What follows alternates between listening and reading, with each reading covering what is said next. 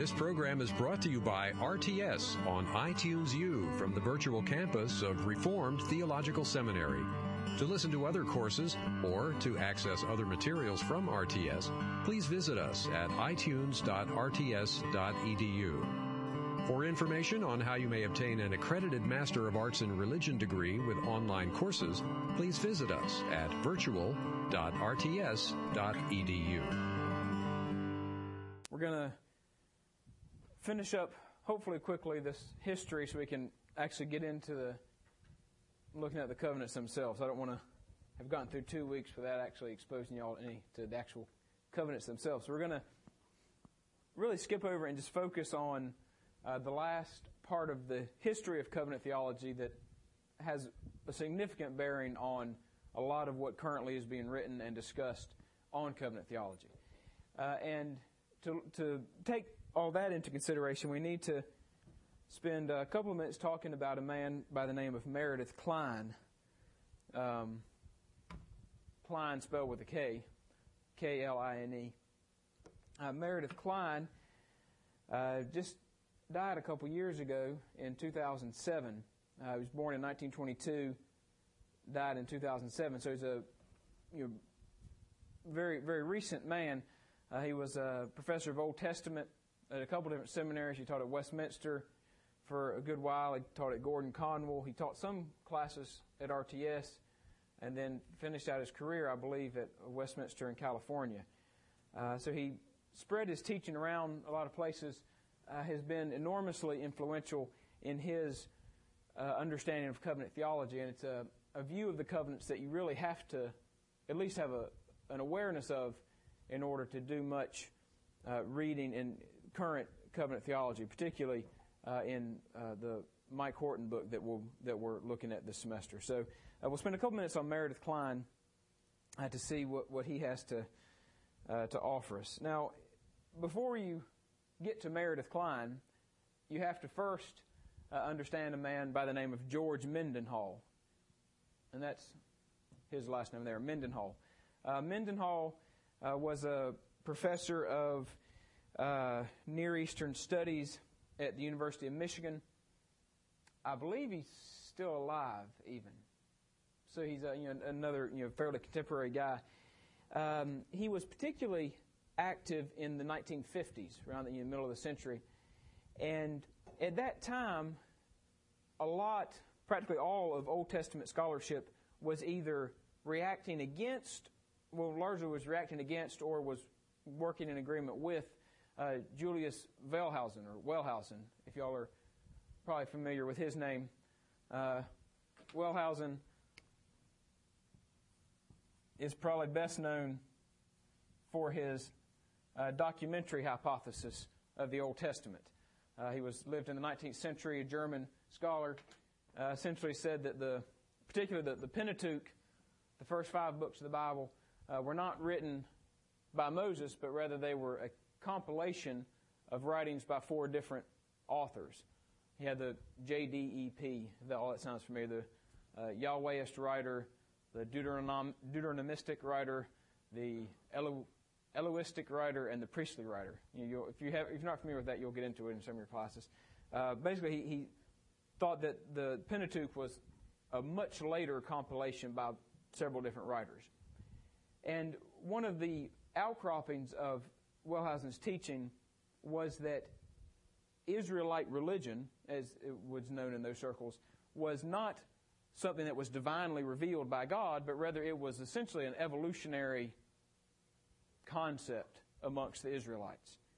It was a religious notion that had grown over the generations, and then they had rather disingenuously written it down as if it had happened a long time ago. Now, one of the principal things that Wellhausen talked about was the idea of covenant. And he said that covenant, the idea of Israel being in covenant with God, was something that had developed more in the time of the prophets than in the time of Moses. When you read in the Pentateuch about God entering into covenant with various men, that didn't happen then. That was an idea that had originated more with the prophets and had been imported into the history of Israel. Now, Mendenhall along with a bunch of other guys, were reacting against Wellhausen, wanting to prove essentially that the Pentateuch and the ideas in the Pentateuch were as ancient as they claimed to be.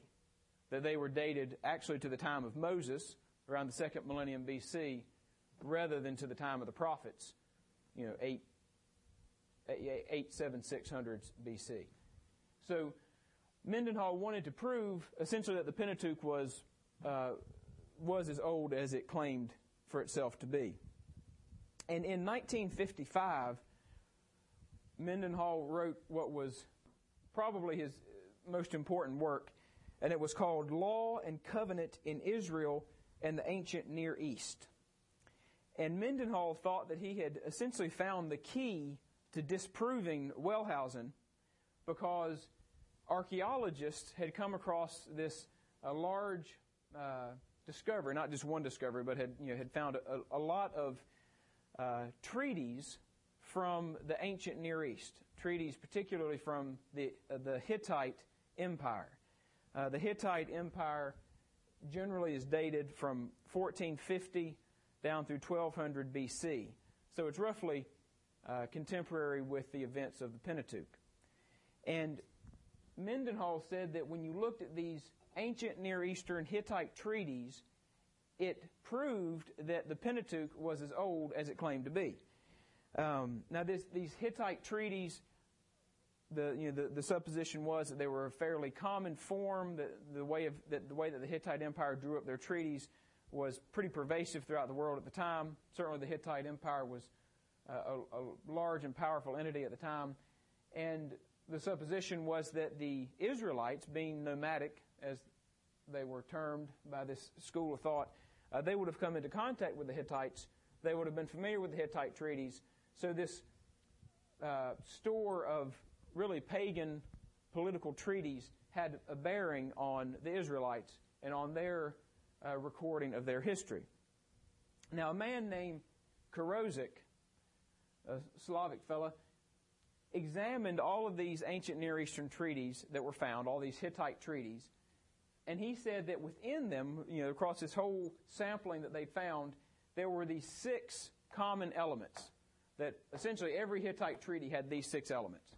It started out with the preamble, essentially identifying the parties to the covenant, or to the treaty. It then had a historical prologue, which laid out the history that had led up to the establishment of the treaty. It had stipulations that said what was expected of either side in the treaty. It then had provision for depositing the treaty normally in the temple of the gods of the different nations. It then had a list of witnesses to the treaty. They most often were the gods of the different nations. And then it concluded with curses and blessings. Curses if you broke the treaty, blessings if you kept it. Karosik said that these were the 6 standard components of Hittite treaties. Well, Mendenhall in the 50s came along and built off of Karosik's work, and he said, yes, those are the components of Hittite treaties. And in addition, Mendenhall identified 3 more that he said they weren't necessarily always in the written document of the treaty, but they were part of the treaty process. He said you had a formal oath whereby the less powerful party to the treaty would take an oath in which he swore that if he broke his part of the covenant, he would suffer punishment. There was a ceremony by which that oath was enacted. And then there was a set form laid out for how the parties to the covenant or the treaty would be prosecuted if they broke the covenant. So Mendenhall said that within all of these Hittite treaties and the enactment of them, you had Karosik's 6 elements plus these additional 3. Now, the reason that is important when you look at the Pentateuch is because Mendenhall then looked at the Hexateuch, as it's known. If you take Genesis through Deuteronomy, then you add Joshua in there as well. He looked at those first 6 books of the Bible and said that throughout them you find these same elements laid out in Israel's covenant relationships. He particularly looked at Exodus chapter 24. He looked at Deuteronomy as a whole treaty, he thought it was. And then also at Joshua chapter 24 as well. And he said that particularly when you come to those chapters, you see the Scriptures manifesting the same pattern. What for the Hittites were political treaties were, for the Israelites, their covenants with God. Now, why that is important is because when the Hittite Empire faded around 1200 BC, the empire that took over, the Assyrian Empire, was the next ascendant power. Their treaty forms were drastically different. They didn't have this same form. They didn't have historical prologue. Their curses and blessings were much more detailed. There were noticeable differences between a Hittite treaty and an Assyrian treaty. And so what Mendenhall said is that since the biblical record falls into this pattern, it can be dated to the time of the Hittite Empire. If it were later, if the Pentateuch had been written in the time period that Wellhausen said it had been written, then it would show more of an Assyrian model of treaties within the covenant form. But in fact, it adheres much more closely to the Hittite form. Therefore, it should be dated to the time of the Hittite Empire. Therefore, it is actually dated to the time that you would expect if you accept Mosaic authorship. So Mendenhall thought in these Hittite treaties, he had found the key, kind of the internal key to proving that the Scriptures, at least the Pentateuch, was as old as it claimed to be. Now that conclusion in and of itself is well and good, and certainly we accept the Mosaic authorship. We believe that the Pentateuch is that old. But in Mendenhall's shift to these, to looking at these Hittite treaties, he introduced what seemed to me to be several problems into covenant theology. First of all, he didn't actually achieve what he set out to achieve, because within a decade or so, scholars were arguing other things about Hittite treaties. So he didn't prove what he was wanting to prove within the scholarly community necessarily. But also he took the study of the covenants, of the divine covenants, and focused them much more on the mechanics of the way that a covenant is done as opposed to the purpose that a covenant is pursuing. It might seem like a fairly subtle shift, but it was a shift that played out over the following decades, has really changed the character and the tenor of covenant theology. Currently, covenant theology is focused much more on these sorts of issues than on the issues that you'll find addressed in older views of covenant theology. And more than anything else, Mendenhall and then another guy who came after him who built on his work by the name of Delbert Hillers, and you'll see, particularly in a lot of reading on covenant theology, you'll see these two men's names referenced a lot, Mendenhall and Hillers. Both of them essentially pushed matters too far. They noticed similarities between Hittite treaties and some of the forms in the Scriptures in the Pentateuch. They noticed the similarities, but then they pushed that too far and allowed what are, quite frankly, pagan treaties to shape how they're reading divine Scripture. You notice that particularly when it comes to the matter of the Mosaic covenant. Mendenhall, he notices the similarity between, he focuses particularly on Exodus 24, the similarities he claims between Exodus 24 and these Hittite political treaties. And he says, well, Exodus 24 is a political treaty. It's a bunch of nomadic tribes who have emerged from Egyptian slavery. They're forming themselves into a government. That's what's going on in Exodus 24. It's not so much a matter of God entering into covenant with Israel, but of Israel banding together and creating a political sort of document. And as strange as that sounds, you find echoes of that even still in covenant theology. And we mentioned before that some people see the Mosaic covenant as being partly in the covenant of works, partly in the covenant of grace.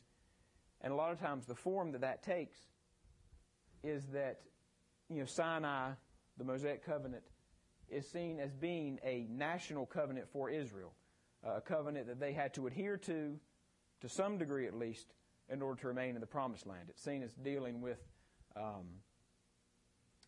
really primarily with the governing of the theocracy. The idea of Sinai as a political treaty actually continues up through today in a lot of covenant theology that you find, and that's largely traceable to Mendenhall.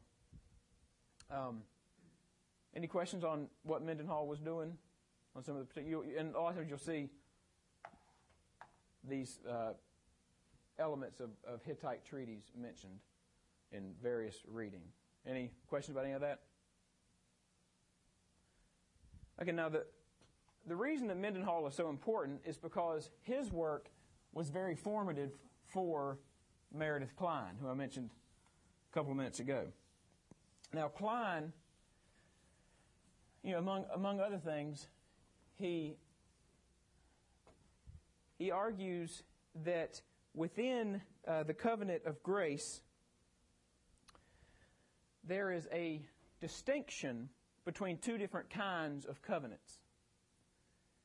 Within the Hittite treaties that Mendenhall was researching, within those Hittite treaties, there are essentially two different types of treaties.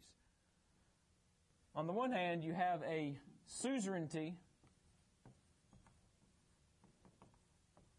treaty, and a suzerainty treaty is a treaty between a suzerain and a suzerain is essentially a small-time king, not necessarily a head of a huge empire, but a fairly powerful king. A treaty between a suzerain and a vassal being a servant, particularly a servant country or people group. And a suzerainty treaty would occur when a suzerain essentially took over a vassal state and told the vassal state, you have to serve me now. You have to give me troops when I need them. You have to pay tribute. You have to do all these things.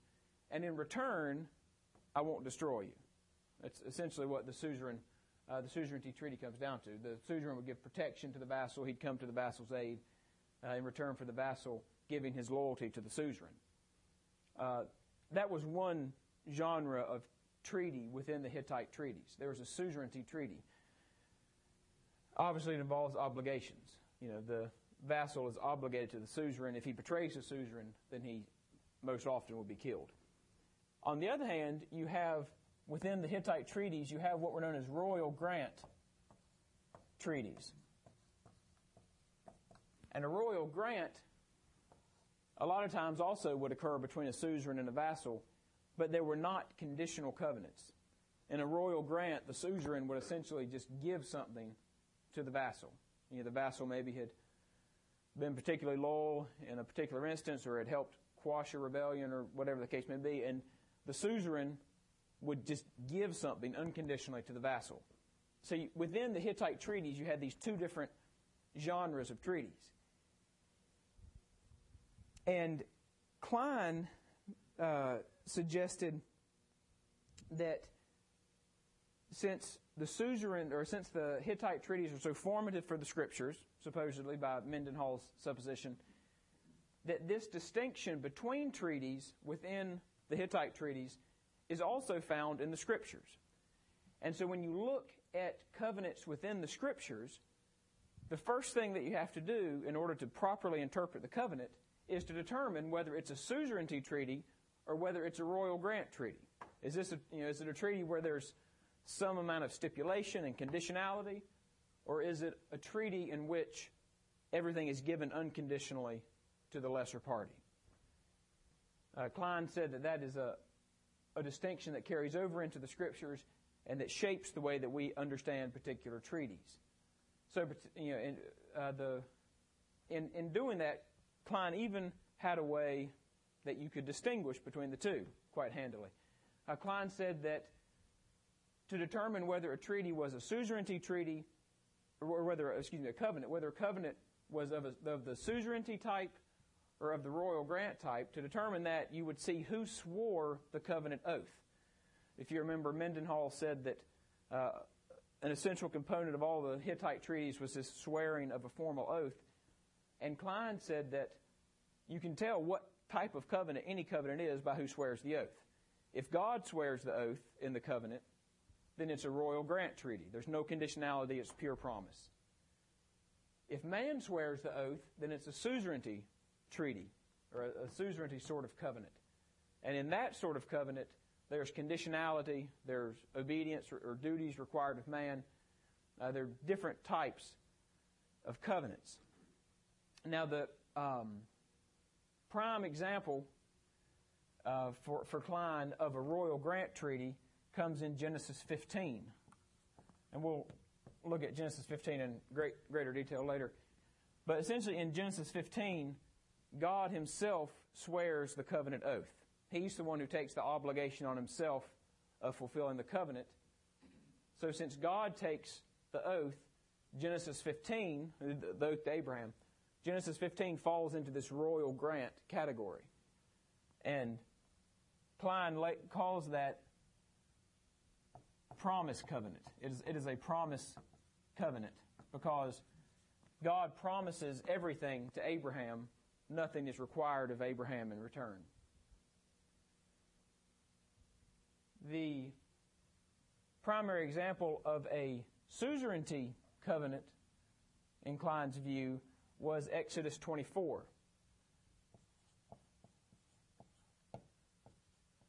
In Exodus 24, God has given the law from Mount Sinai. The Israelites assemble at the base of Sinai and swear to uphold the covenant. And since in Exodus 24, since it's Israel swearing the covenant oath, then that makes that a suzerainty covenant in Klein's estimation. And he called that a law covenant.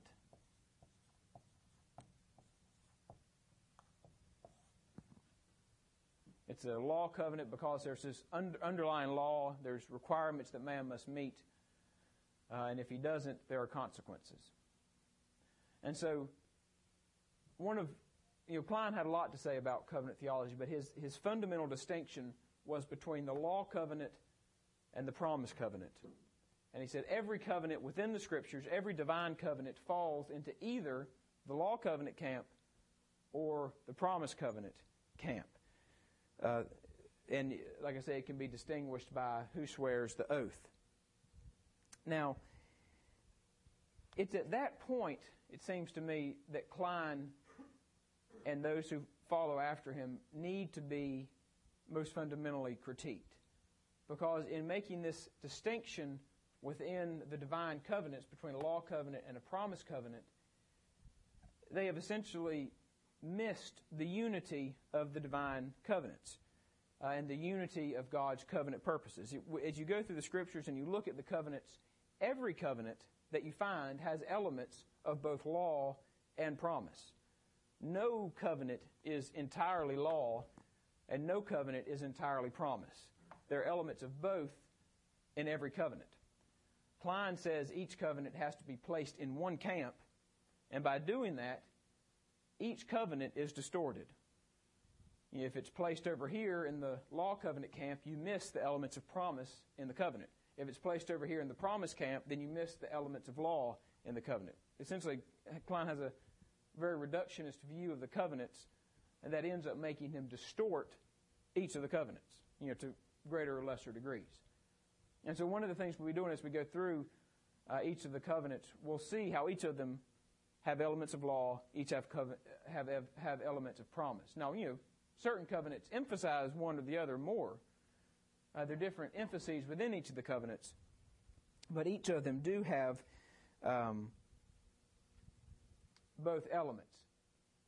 And it seems to me that Klein's error in this regard really gets back to his reliance on these Hittite treaties and the work that Mendenhall did with them. Because within the Hittite treaties, there is a pretty clear-cut distinction between suzerainty treaties and royal grant treaties. But the Hittite treaties, by definition, really, are discrete units. I mean, a covenant or a treaty amongst men has to contain within it everything that bears on the covenant.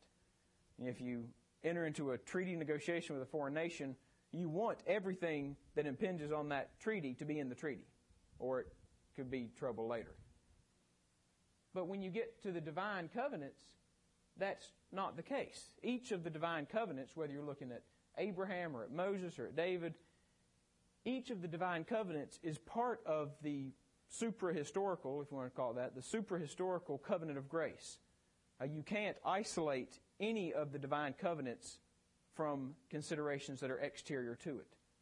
The promises made to Abraham impact everything with Moses. What was done with Moses impacts everything with David. I mean, you can't divide them up into discrete units. And so by supposing that they can be divided in that way, Klein has ended up distorting all of them, because he hasn't taken into account the fullness of each of the covenants. Essentially, he's taken a distinction from ancient Near Eastern political treaties, and he's brought it into the Scriptures where it doesn't actually exist, and that has ended up distorting the record of the covenants. And all that might seem a little bit strange. I don't know if you've done much reading in covenant theology, maybe you'll recognize some of that. But it's, as I said a couple minutes ago, it's currently a very in vogue approach to the covenants.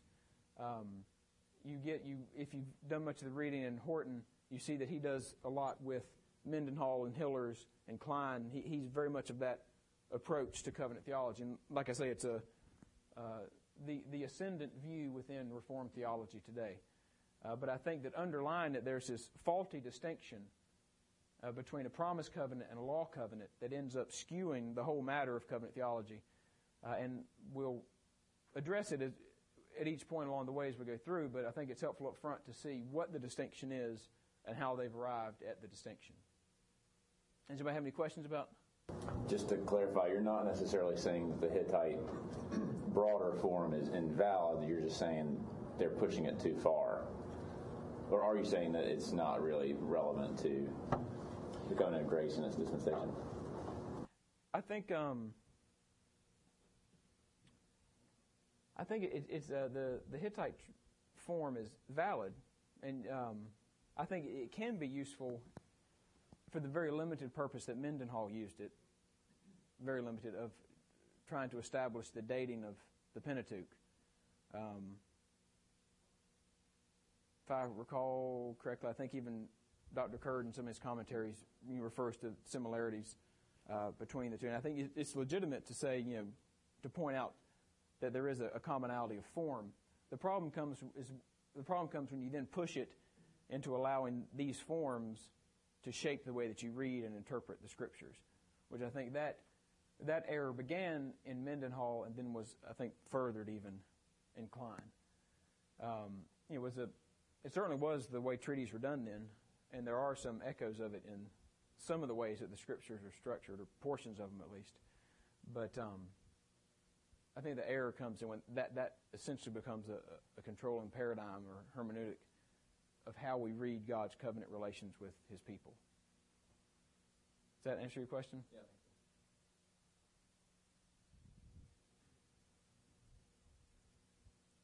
Any other questions on that?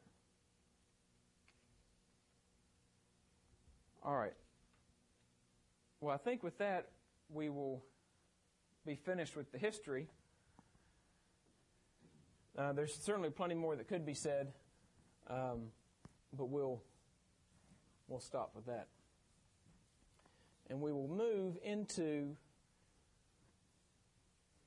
looking specifically at the covenant of works. We're going to begin and work our way through the covenants. We'll start with the covenant of works. Like we said a little while ago, if you look at the covenants and the way they fell out temporally as you move from creation, or even from the beginning of time up through the consummation of the age, if you were moving that way, you begin with the covenant of redemption. But in considering them systematically, it's more helpful to begin with the covenant of works. Now, the covenant of works obviously refers to the pre-fall covenant between God and Adam, with Adam being the federal head of all humanity. He was the covenant head of all of his posterity. Now, even in the course of the reading that we'll be doing in this class, you'll find that there are different names sometimes that are used for the covenant of works. Even within the Westminster Standards, there's a little bit of variation. In the Confession, chapter 7, section 2, it's called the covenant of works. But then in the Shorter Catechism, question 12, I believe it is, it's called the covenant of life. There's some variation in terminology there. Like we said last hour, Robertson calls it the covenant of creation. Sometimes you hear it called the covenant of nature. There's different ways to refer to it, but we'll use the traditional terminology of covenant of works. And if you've had a chance to start into any of the reading, you might have seen that there is a little bit of disagreement even over the validity of the covenant of works. Is the covenant of works really a covenant? Is it biblical to say that there was a covenant relationship between God and Adam in his innocence before the fall? Now, probably the best known skeptic of that covenant of works was John Murray. You know, probably familiar with John Murray. He was a theologian of the 20th century, taught at Westminster, wrote Redemption, Accomplished and Applied. Very, very sound theologian. But he is not only skeptical of, but he rejects the notion of a covenant relationship between God and Adam in his innocence. Murray says that there was a pre-fall relationship between God and Adam. They were in relationship, but it wasn't a covenant. Instead of calling it a covenant, Murray calls it the Adamic administration. That's the terminology he uses. If you want to read Murray on the Adamic administration, there's an essay on it in Volume 2 of Murray's collected writings. It's essentially his class lectures on it. But Murray views the relationship of God and Adam in his innocence as being the Adamic administration rather than a covenant. And Murray gives 4 reasons why this relationship was not a covenant. And three of those we'll get to at the end, but one of them is a good starting point for looking at the covenant of works. The foremost reason for Murray's reticence about calling God's relationship with Adam in innocence a covenant is that the Scriptures don't use the word berit, or the Hebrew for covenant, to describe that relationship. In Genesis 1 and 2, where we read about God and Adam's relationship when Adam was in his innocence, the word berit does not occur. In fact, the word berit, the Hebrew for covenant, doesn't occur until until Genesis chapter 6, verse 18. There in Genesis 6, it's referring to the covenant between God and Noah. So, Murray argued that since the Scriptures don't explicitly call that relationship a covenant, it's not a covenant. You know, whatever it is, it's not a covenant because the Scriptures don't put the word berit with it.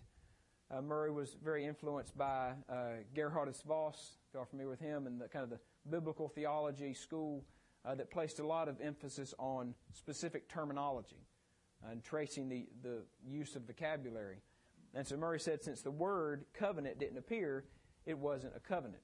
Now certainly it's an undeniable fact that the word berit does not occur in Genesis chapters 1 and 2. It in fact doesn't occur until Genesis 6, like we said. But when you look at the whole canon of Scripture, that actually is not that decisive of a point. In 2 Samuel chapter 7, particularly verses 1 through 17, we have the account of the establishment of the Davidic covenant. David says he wants to build a house for the Lord. The prophet blesses it. Then God tells Nathan that he shouldn't have blessed it. And so Nathan comes back and tells David not to build a house for God. And God tells David that he'll build a house for him, that he'll establish his seed upon the throne of Israel forever. It's the establishment of the Davidic covenant. and it's universally accepted as such. But in 2 Samuel chapter 7, the word berit never occurs. It's clearly the establishment of the Davidic covenant, but it never is explicitly termed a covenant in 2 Samuel chapter 7. Now, when you get later on in the Scriptures, particularly when you get to the Psalms, especially Psalm 89 and several places within Psalm 89, the Scriptures refer to this relationship dating from 2 Samuel 7. They refer to it as a berit, as a covenant. So when you look at the Davidic covenant, just as an example, you see that when you have the scriptural record of the establishment of the Davidic covenant, it never once is called a berit. The terminology doesn't occur. But later on, the Scriptures themselves refer back to it as a berit. Now, the simple point there is that just because the word doesn't appear doesn't mean that the covenant is not there. You don't have to have those specific Hebrew letters to constitute a covenant. A covenant is broader. It can be present where the word is not. So, I think you have to, it's a little bit, sounds strange that you have to ask a more sophisticated question than John Murray asked, because he was brilliant, but I think you have to ask a more sophisticated question than what Murray was asking. You certainly have to be very careful about vocabulary that the Scriptures use.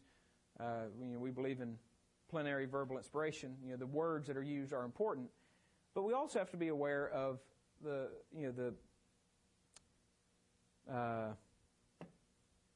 notion in the confession that you also draw out from Scripture what is there by good and necessary consequence, is the language that the confession uses in chapter 1, section 6. While the word berit may not be in Genesis 1 and 2, can you look at Genesis 1 and 2 and by good and necessary consequence find a covenant? Can you find a covenant between God and Adam before the fall? That's the question, more so than a question of strict terminology. Now, to settle that question, a lot of people flip right to the book of Hosea. In Hosea chapter 6, verse 7. If y'all have your Bibles, you can flip there. I'll read it to you. In Hosea chapter 6, verse 7,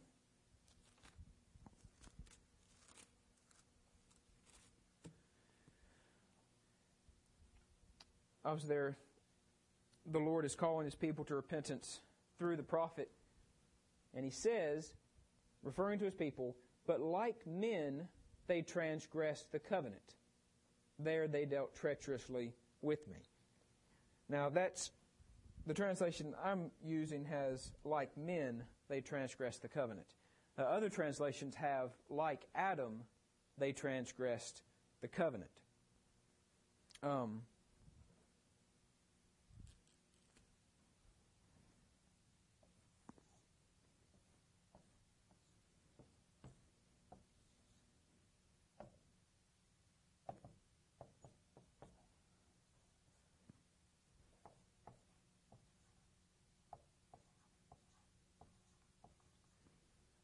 In Hebrew, it's ka-adam, like Adam. They transgressed the covenant. Now, if you've had some Hebrew, you know that Adam can be a general noun referring to men, or it can be the personal name of Adam, the first man. So some people look at Hosea 6:7 and say that it's saying that, like Adam, Israel transgressed the covenant. Well, what covenant did Adam transgress? There must have been a covenant of works that Adam transgressed, to which Hosea is referring back in his prophecy. Some people will flip right to this verse, Hosea 6:7, and say that it attests to a pre-fall covenant between God and Adam that Adam violated, bringing sin into the world. Now, the problem with that is that this particular preposition can mean a couple of different things. And so there's a lot of disagreement over exactly how to translate and understand Hosea 6:7, particularly this word. Some people will say that it ought to be translated et Adam, because this can mean et, if you're familiar with Hebrew. It can mean et Adam. So some scholars will say that ought to be translated that, but et Adam they transgressed the covenant. There they dealt treacherously with me, with Adam being some unknown geographical location. That idea is not too widely held, doesn't seem to hold much water. But the primary disagreement is that it can mean either like men or like Adam. And if Hosea 6:7 is saying that like men they transgress the covenant, it's not speaking as clearly to a pre-fall covenant between God and Adam. Now I think that even if you translate it as like men, it still leads you toward a pre-fall covenant. But essentially, Hosea 6:7, the language of Hosea 6:7 is not strong enough to support on its own a pre-fall covenant between God and Adam. I think it points that direction. It indicates that way, but it's not. You can't defend a covenant of works based on Hosea 6:7. Rather than doing that, rather than looking at later scriptural reflections on a covenant with Adam, what you have to do is go into Genesis 1 and 2 itself and see if in Genesis 1 and 2 you can find a covenant. Are the scriptures there telling us of a covenant between God and Adam? Now, before we even get there, I think it's also important to look at Genesis 6:18. Now, we said a minute ago that berit does not occur in Genesis chapters 1 and 2. It doesn't occur to refer to God's relationship to Adam and Adam's innocence. The first occurrence of berit comes in Genesis 6:18, and there it refers to the covenant between God and Noah. And there in Genesis 6:18, God says to Noah, "But I will establish my covenant with you, and you shall go into the ark, you and your sons, your wife, and your sons' wives with you." And didn't you all have your Hebrew Bibles with you by any chance? Do you want to do a little Hebrew reading, or I can just do them? Most guys chomp at the bit to do that. Genesis 6:18.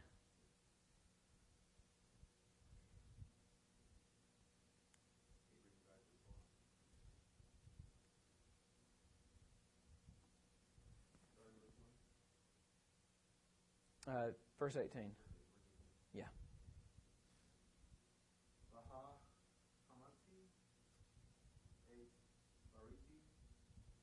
Yes, you can stop there. It's mercifully short.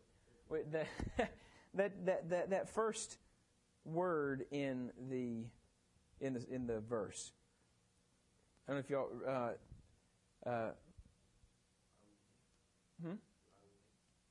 It's I will establish. Now, if y'all remember from last time, from last week, we talked about the Hebrew language or the Hebrew terminology for covenant. We said covenant itself is always berit, but there were the three different verbs that are always paired with covenant. And one of those words, if y'all remember, was hakim. Hakim being the Hiphil form of kum. And we said that when hakim berit occurs, it's referring not to the establishment of a covenant, not to the initial inauguration of a covenant, but rather it's referring to the perpetuation or the continuation of a covenant. Hakim berit supposes that there is a pre-existing covenant that's being continued. When you get to Genesis 6:18, it is hakim berit that's being used there.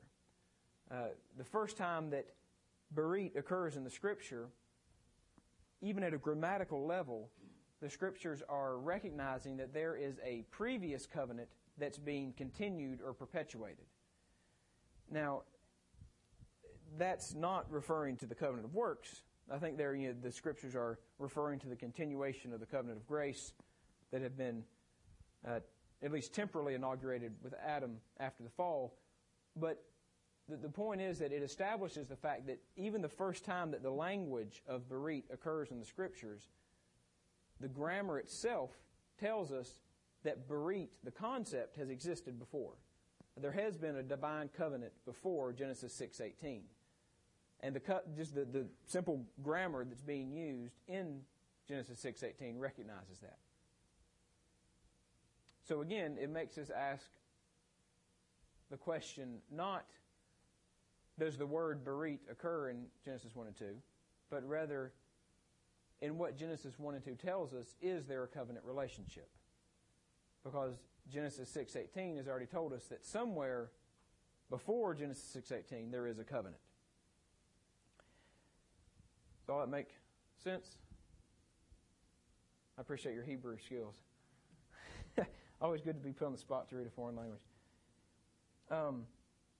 So for the time we have left, we'll go to Genesis 1 and 2, and we'll start working our way through it to see whether we can locate a covenant of works in Genesis 1 and 2. Now, we're going to, over the little bit of time we have left today, and then next week, we're going to spend a good bit of time on the covenant of works. Oftentimes, the covenant of works is glossed over. You say, well, Adam told not to eat the tree, told, if he did, he'd die, so there's your covenant. Move on to the covenant of grace. But I think that when you do that, it terribly truncates the covenant of works. It distorts our understanding of it. It lends itself to the critiques of a Karl Barth and others. Essentially, it distorts our understanding of covenant theology if we don't spend a little bit of time on the covenant of works. So I do want to. We're going to spend some time working through the full implications and the full contents of the covenant of works. Now, before we start there, we'll probably need to remind ourselves what exactly we're looking for. We said last week that a covenant is a binding relationship between two parties that involves both blessings and obligations. So, in the biblical account of Genesis 1 and 2, do we find that sort of a relationship? Do we find a binding relationship between two parties that involves both blessings and obligations? Now, like I said, we tend to, when we look at the covenant of works, we tend to go right to Genesis 2, verses 16 and 17, where God tells Adam not to eat of the tree of the knowledge of good and evil. And certainly that's part of the covenant of works, but it's only part of the covenant of works. If you've read the reading out of Robertson already, you see that he is very concerned to broaden our understanding of the covenant of works. He says if you limit it to just that prohibition, there are a whole manner of ways in which our understanding of various areas of theology, our understanding of Christian life, are drastically reduced if we don't take account of the fullness of the covenant of works. And Robertson says that we need to distinguish between what he calls the general aspects of the covenant of works and the focal aspects of the covenant of works. On the one hand, you have the general aspects, just the general contours of the covenantal relationship. And on the other hand, you have the focal aspect, the one point at which man was tested in the covenant of works. Obviously, that being the prohibition not to eat of the tree. Now, certainly that's important to keep in mind the general aspects and the focal aspect.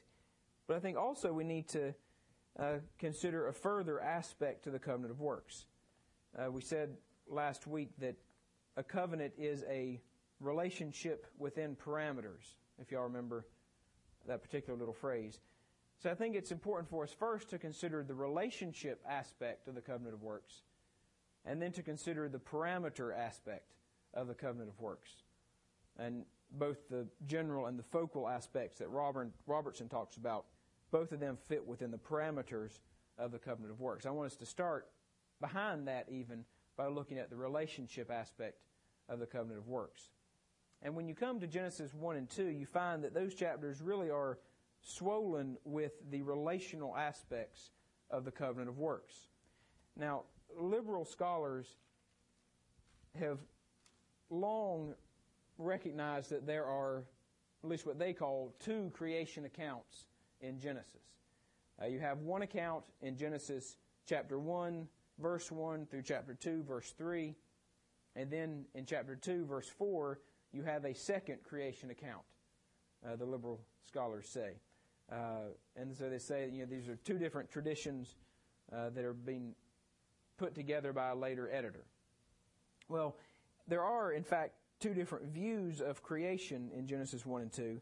But essentially what you have happening is in the first account, in Genesis 1:1 through 2:3, you have the Scripture setting all of God's creative work in its proper context, particularly man. Man is set in his proper creational context. But then when you move into chapter 2, verse 4, through the end of chapter 2, you see more about the particular covenantal relationship that was established between God the Creator and man as His creation. And there's a purpose for these twin accounts in the Scriptures. The two accounts together are clarifying the pre-fall relationship between God and Adam. In Genesis chapter 1, you have this sweeping overview of God's creation. God creates all things of nothing in 6 days. And as you read through Genesis chapter 1, a sort of refrain starts to develop. Whenever God creates any form of life, whether it's plant or animal, whichever one, the Scriptures always say that God made the specific creature after its kind. Each animal was made like the other animals of its kind. There was a commonality amongst the animals. Deer looked like deer, and whales looked like whales, and oak trees looked like oak trees. There was a commonality amongst species, you could say, within the creation. You see that on day 3 of creation with regard to plant life in Genesis 1, 11, and 12. You see it on day 5 in relation to marine life in Genesis 1:21. You see it in regard to the land-bound animal life on day 6 in chapter 1, verses 24 and 25. This is constantly reminding us that everything is being made according to its kind. In fact, in verses 24 and 25 of Genesis 1, that phrase, according to its kind, appears 5 times. Within 2 verses, you get it 5 times. Everything is being made after its kind. But then you get to Genesis chapter 1, verse 26. And in 1:26, you get to the creation of man. And in Genesis 1:26, after you've had this, according to its kind, drilled into your head so many times, in 26 you read, "Then God said, let us make man in our image, according to our likeness. Let him have dominion over the fish of the sea, over the birds of the air, and over the cattle, over all the earth, and over every creeping thing that creeps on the earth." All of the rest of creation had been made after its kind, after its genus, but man was made after God's kind, after God's genus. Man wasn't made like himself. He was made after God. He was made after God's image. Now, certainly you have to be careful in saying that man is like God, but the Scriptures pretty clearly lay out that whereas the rest of creation resembled itself, man resembled God. Now, the picture that's given of man is rather complex. On the one hand, man is very much a part of the creation. You get that particularly in Genesis 2:7, where we read that man was made out of the dust of the ground. Man wasn't created out of nothing. He was made out of material. He's very much part of the creation. But at the same time, he bears the divine impress of his Creator. Look at Genesis 2:7. You kind of get both of them together there in that one verse. On the one hand, man's part of the creation. Genesis 2:7 says that the Lord God formed man out of the dust of the ground. He's made out of the material creation. But at the same time, 2:7 goes on to say that God breathed into his nostrils the breath of life, and man became a living being. Now, God made man out of material matter, but He gave him life with His own breath. Now, I don't think that, at least I can't conceive of a more intimate sort of creation that could be possible. God takes the dust of the ground, dust that He had made, and He crafts it into the shell of a man that has lungs that don't breathe and eyes that don't see and a heart that doesn't beat. Just a shell of a man. And then God literally breathes the breath of life into him. The first breath that mankind drew was the exhalation of God. When Adam first opened his eyes in life, he was looking at his Creator, the Creator whose breath was filling his lungs. The creation of man with this, the giving of life to man with this breath of God presents what seems to me to be about as intimate of a creation as you can imagine. God is breathing life into this man. The fish are like the fish, the birds are like the birds, the animals are like the animals, but man is like God. He has breathed in the very breath of God. And so you have from the very start this radical distinction between mankind on the one hand and all the rest of creation. Man is made in the image of God. You oftentimes hear it referred to as the Imago Dei, that man is made in the image of God. Now, that involves a whole lot of things. Being made in the image of God, on the one hand, expresses itself in what man does, particularly through his exercise of dominion. God creates man in His image to exercise dominion on His behalf. Man essentially rules in God's place on the earth. But it's also expressed in who man is. The Imago Dei may mean other things as well, but it at least means that man was created in knowledge, righteousness, and holiness, which is how the Shorter Catechism puts it in question number 10, or I guess answer number 10. That man was created in knowledge, righteousness, and holiness. Now, in that creation of man, obviously, you have really an indescribable chasm between man and the rest of creation. Man is categorically different from the rest of creation. He's in the image of God, and no one and nothing else is. And in that image bearing, you have the foundation for the relationship between God and man. And we've said that a covenant is a binding relationship, and from his very creation, you see that man has been in the very closest of relationships to God. A man bears His image. He is God's representative on the earth. There is the very closest of relationships. Or else that's kind of stopping mid-thought, but it's about 1 minute to 12, so I suppose we probably should. Like I say, we're in trying to see whether there is in fact a covenant between God and man and his innocence in Genesis 1 and 2. We see, even in the couple minutes that we had, that there is this very closest of relationships between God and man that's based on this Imago Dei, on the fact that man is bearing the image of God in a way that no other part of the creation does. So we have at least the first component of this covenantal relationship, a relationship between God and man. Are there any questions on the little bit we've covered so far?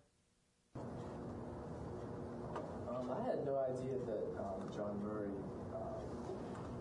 just because the scriptures didn't use the word explicitly bereaved, but when he defends Trinity, the word Trinity doesn't occur in the Bible, but why does he not see the nuances from Genesis 1 and 2 like we're supposed to? Well, it's a good question. It's now, like I said, Murray, he has 4 reasons that he doesn't recognize as a covenant, and the other 3 don't make as much sense until we've looked at the whole of the covenant of works. So we'll come back to them at the end. But a lot of it does come back to the absence of the terminology in Genesis 1 and 2. And as for why he would declined to recognize that as a covenant, whereas he would recognize the Trinity, is a good question. I'm not sure how that played out in his mind. The one thing that is striking about it is, I think I mentioned in Volume 2 of his collected works, Murray has about a 12, 13-page essay on the Adamic administration. And in that, there's about 3/4 of a page worth where he goes through his 4 objections for why it's not, or why it ought not be considered a covenant. And if you take out those 3/4 of a page and just read the rest of it, you would think he was describing the covenant of works.